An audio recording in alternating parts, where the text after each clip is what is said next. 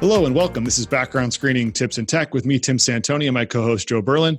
We're coming to you this week before Christmas. Thank you for tuning in. Again, if you want to pick us up, you can pick us up wherever you listen to your podcasts, whether that's Apple Podcast, Stitcher, or whatever outlet of your choice. Joe was passed along an article to me this week that was really hit home, and it's published by SHRM, the Society of Human Resource Management.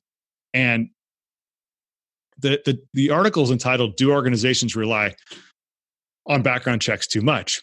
And this article really lays out what's going on and kind of the lack of, I guess the underlying issue here is the lack of consistency across all different layers, whether it's private employers, government entities, state agencies, when it comes to background screening, and illustrates some examples of how people can slip through the cracks.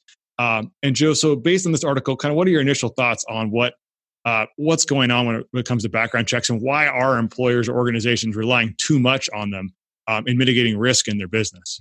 Yeah, I think the article stuck out to me for the sheer fact of for a couple reasons. One, if I was just a human resource professional kind of reading this, some of the stories and the points that they pointed out were kind of on the extreme end of things, but their overall reaching point, I think, is a fair one. Tim and I have talked many times about, background screening being one aspect of protecting your organization. And so ultimately to the point of the article's title and the question in it, I think there are times where companies rely too much on a background check, right? And so when something happens, a lot of times the first question is, well, did you run a background check? Okay, you ran a background check. That's great. And I think that's something that you can get into at some point in that discussion. But I was told a long time ago, and it's always resonated with me, that a background screen is a look into the past. It's not a prediction of the future, right? And so even a 100% squeaky clean background check does not indicate whether or not somebody is going to do something out of the ordinary, right? I mean, that's just humanity in general. So I think that a background check is absolutely essential. But yeah, I do think that there are times when employers rely on it by itself too much. And I think that is the key phrase, right? It's not that they're relying on the background check, it's they're relying on the background check itself too much. That's a great point. Yeah, and a couple of things that they talk about and why background checks can be, problematic, I think. One was the guile, right? People that are intentionally or maliciously misleading background researchers about who they are, their identity, where they've been, to infiltrate things, whether that's a government agency or a quasi-government agency, to do bad things, to share information they shouldn't have access to, right? That's a small percentage of people that maybe have access to that and do it for malicious reasons. The other areas of the scope of the check, right? There's no uniform background check being conducted that is all in all comprehensive, right? You're trying to cast a wide enough net to uncover information that could be relevant in your hiring decision, but it's not going to be all encompassing, right? So that's another area that I think there's a lot of misinformation about. Not all background checks are created equal.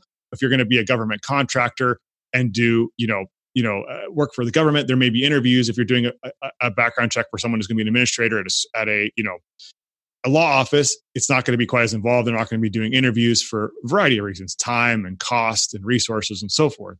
And I think that one thing that comes to mind is that based on the type of organization or business you have, we've used this analogy before. It's kind of like an onion, layers, and having layers of protection, right?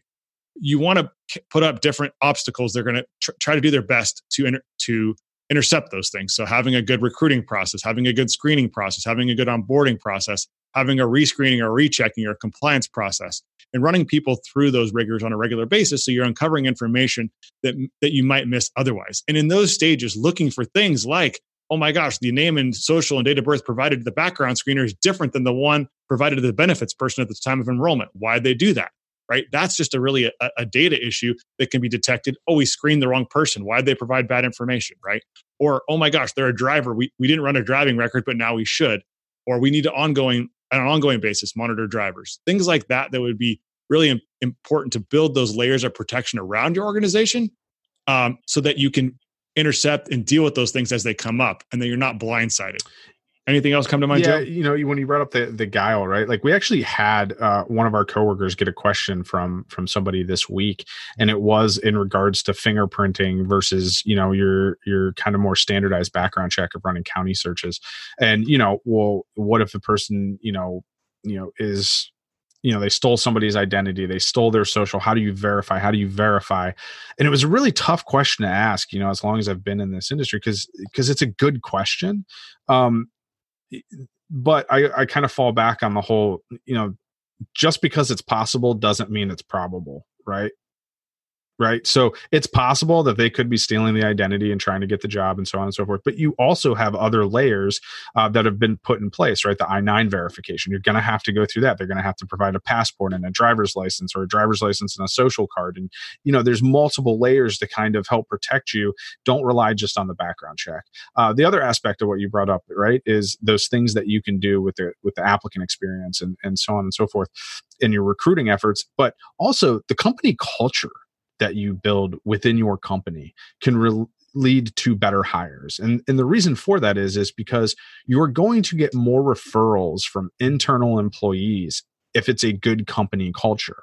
And those are going to be, a lot of times, internal referrals are going to be better candidates. And most people aren't going to refer somebody that they don't like or don't trust or don't know to possibly spoil their name, especially if the company culture is something that they actually like. Yeah, it's a great point. And as I look through this article and look at all the different areas where background screening can be an issue, because I think the point you're referring to is the fact that somebody can't fake their fingerprint, right? They can't fake that. However, that's not to say that all crimes are fingerprintable crimes. So you're going to be missing out on those things, right? So there's pros and cons to all these different things, right? But I think at the end of the day, what it comes down to, and I think where we're heading to, is the issues impacting identity verification. Identity verification is at the root of all these issues. If we can properly identify the people, we can screen them and we can run effective searches. The challenge is that it's very difficult to do that in today's more privatized situation. For instance, more and more court records are being stripped of identifiers. So that makes it more difficult to identify the records pertain to a subject. Also, it's more and more difficult to identify me from Joe based on the information provided in a background check, and that it's accurate. There's no way to do that. The Social Security system was never meant for identification. And that's kind of where we've gone. And we see identity theft and credit information that's terribly misrepresents who we are, where we've been, and what we're up to. Yet we rely on that when it comes to consistently verifying, these types of information. So I think that driving records are a great way to identify who people are, but not everyone has a driver's license, and it's not always required in the scope of doing a background check. So I think at the core of it is identification of who these people are is crucial. And in this article, all these different elements really come down to failure to identify who the person was based on the information provided, and or the inability to identify records that would have been found if those records that the government provides to us have been a little bit more open. So identity verification, number one, but number two, obviously I'm more of an advocate of providing records, criminal records, to both law enforcement, government agencies, background screening providers, and investigators, that helps to provide a more robust picture in a more cost-effective and timely manner. I think it's absolutely insane that you have to pay $98 to the state of New York to pull criminal records out of that state. That is absolutely crazy. And I also think it's crazy that that as an investigator on the investigative side doing discrete investigations, that the hoops that must be jumped through. How do you explain to a client, well, background check is normally X number of dollars, but if they were here and they were there, there's all these different add-on fees. Oh, and by the way, this is a manual search courthouse. So, that's not going to be available for 2 weeks. Well, we have a trial, we have a deposition, we have, law enforcement needs to serve a warrant. What do? They're going to wait 2 weeks. All these things hamper both the private, the law enforcement, and government sectors. So I'll get off my soapbox. No, I think you nailed it, right? As long as I've been in background screening, the cost of doing background checks in New York City, there's 16 boroughs that make up the New York Court Administration's 16 counties. It's doubled. I think when I first started in the industry, it was like $50, which was even outrageous then. Now it's $100, and it's how do you pay those fees? But no, I think you nailed it. They brought up one other kind of common area, right? That kind of gets overlooked, but that's background screening companies' mistakes. All right. So here, I'm going to let a cat out of the bag, right? Here, I'm going to let this out of the bag, and a lot of people may be shocked by this. If you have $2,500, you can start your own background screening company in your basement. You can hook up with a software company. They can feed you data in from any of the major data providers. Moral of the story, look at who you're doing business with. Are they an accredited background screening company, right? Are they part of NAP? Well, PBSA now, used to be NAPBS, but who is providing them the data? What kind of compliance measures do they have in place? It's really easy to come up with a really kind of snappy name and to build a background screening company with not a lot of capital and to kind of do it in your own basement. So just make sure who you're partnering with. Because even the biggest names, they're going to make mistakes. They'll admit it to you. There'll be a mistake somewhere. It's a matter of how they deal with it, how they communicate it to you, how they take care of it with the applicant and take care of the situation. So yeah, it happens. I don't think any background screener would deny that. It's just going to be a matter of how they take care of it in the end. What are your thoughts on that? Yeah, it's a good point, Joe. And I think that it's important to vet out who you're doing the background checks with. I know that people think that it's better to go on the sly and sometimes use an investigation company to get more and deeper results because it's not, back in the day, law enforcement could pull records. That's not possible anymore. Ask them how they're getting the records. What's their process for adjudication? What do they go through to actually vet out the records that are found? That's way, way more important than their turnaround time and the price point, right? We get those questions all the time. Well, what's your turnaround time and what is it going to cost? Not like, well, who are your data providers? What are your backup sources? How do you review and audit and adjudicate files? In what counties and regions, are there challenges and the records more difficult to get their hands on and so forth. So that's another super important point. And I think in these times, it's especially important to point out, the article mentions the USIS issue with Snowden and how these background checks done by government agencies to give people clearance caused issues, right? And I think that one of the things that we talk about is, especially in light of the cyber hacks and government issues and all these different things that are going on, we need more and more trusted resources with government level clearances. That's hard to do when the government's putting restrictions on the records that we need to actually conduct those searches, whether it's the private investigator like our firm or a background screening company like our background screening division, or if it's a researcher that's working for a state or a government agency, right? It's really, really important to know that we'd love to ramp up and have more people doing these high level tasks, but it takes a ton of time and a ton of resources to vet them and get them clearance.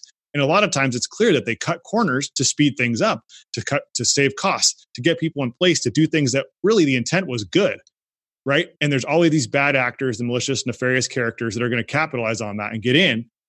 And again, like Joe mentioned, sometimes they're going to be clear coming in and they could still have life events and have issues that cause them to do bad things. It's not clear that just because there's nothing in their background, they will never do anything in the future. But I think that the point being is there's always ways to beat the system. We have to be aware of those ways in which those systems can be taken advantage of and having kind of a checks and balances in place. So if your background screening provider, you don't think is doing a good job, hey, do like a second source check. Just double check, see if the records come back the same. Open your eyes. It doesn't cost a lot of time or money to do that, right? Look at those different options. And I think that's where, whether it's, you talk about financial crimes, intellectual property crimes, any kind of issues that come up, it's usually because of lack of oversight, poor systems and processes, and no audit. So if you have one background screening provider doing all your work, they hold the keys to the kingdom. And maybe they're not going to be honest, like Joe said, and come out when they make a mistake and try and deal with it. But when you unearth that, you'll figure out where those gaps are, where the issues are, and you'll realize, oh my gosh, we forgot to do healthcare sanction searches on these people, or we forgot to do driving records on those people. Or I thought that those health and safety and risk was doing this when they're not, and now that there's a gap there. So again, just a couple of ideas to throw out there at a grand view. Again, the article is, Do Organizations Rely on Background Checks Too Much? It was published this month in SHRM. We will share the link below. Before we go, any final comments, Joe? No, I mean, I think you nailed it. Just do your due diligence. I think you and I talked about maybe having an episode in which we talk about RFP. And I think that when you're looking at background screening provider and doing an RFP, there's questions you can ask to kind of get to the bottom of those things. And to your point, if I know COVID's got a lot of people busy, but if you're in HR and you've got some downtime, if you're one of those organizations that's not in a hiring frenzy right now, you will be in a few months. Take this downtime to talk with some other providers, right? They're not, you don't have to make a change. But to Tim's point, there are many providers out there that would be more than happy to run some searches for you where you already know the outcome and see how good of a job they do. See if their turnaround time is better. See if it's longer, but it's more comprehensive. Like, every organization is different and every needs and wants is different. So take this time and look into some of that. Ask those questions and talk with some different providers. And that's a great point, Joe. And I think no matter whether you're an HR director for a nonprofit, a for-profit business, a manufacturing, a school, or if you work with a government agency and you're in charge, there's risk associated with doing any of this stuff, right?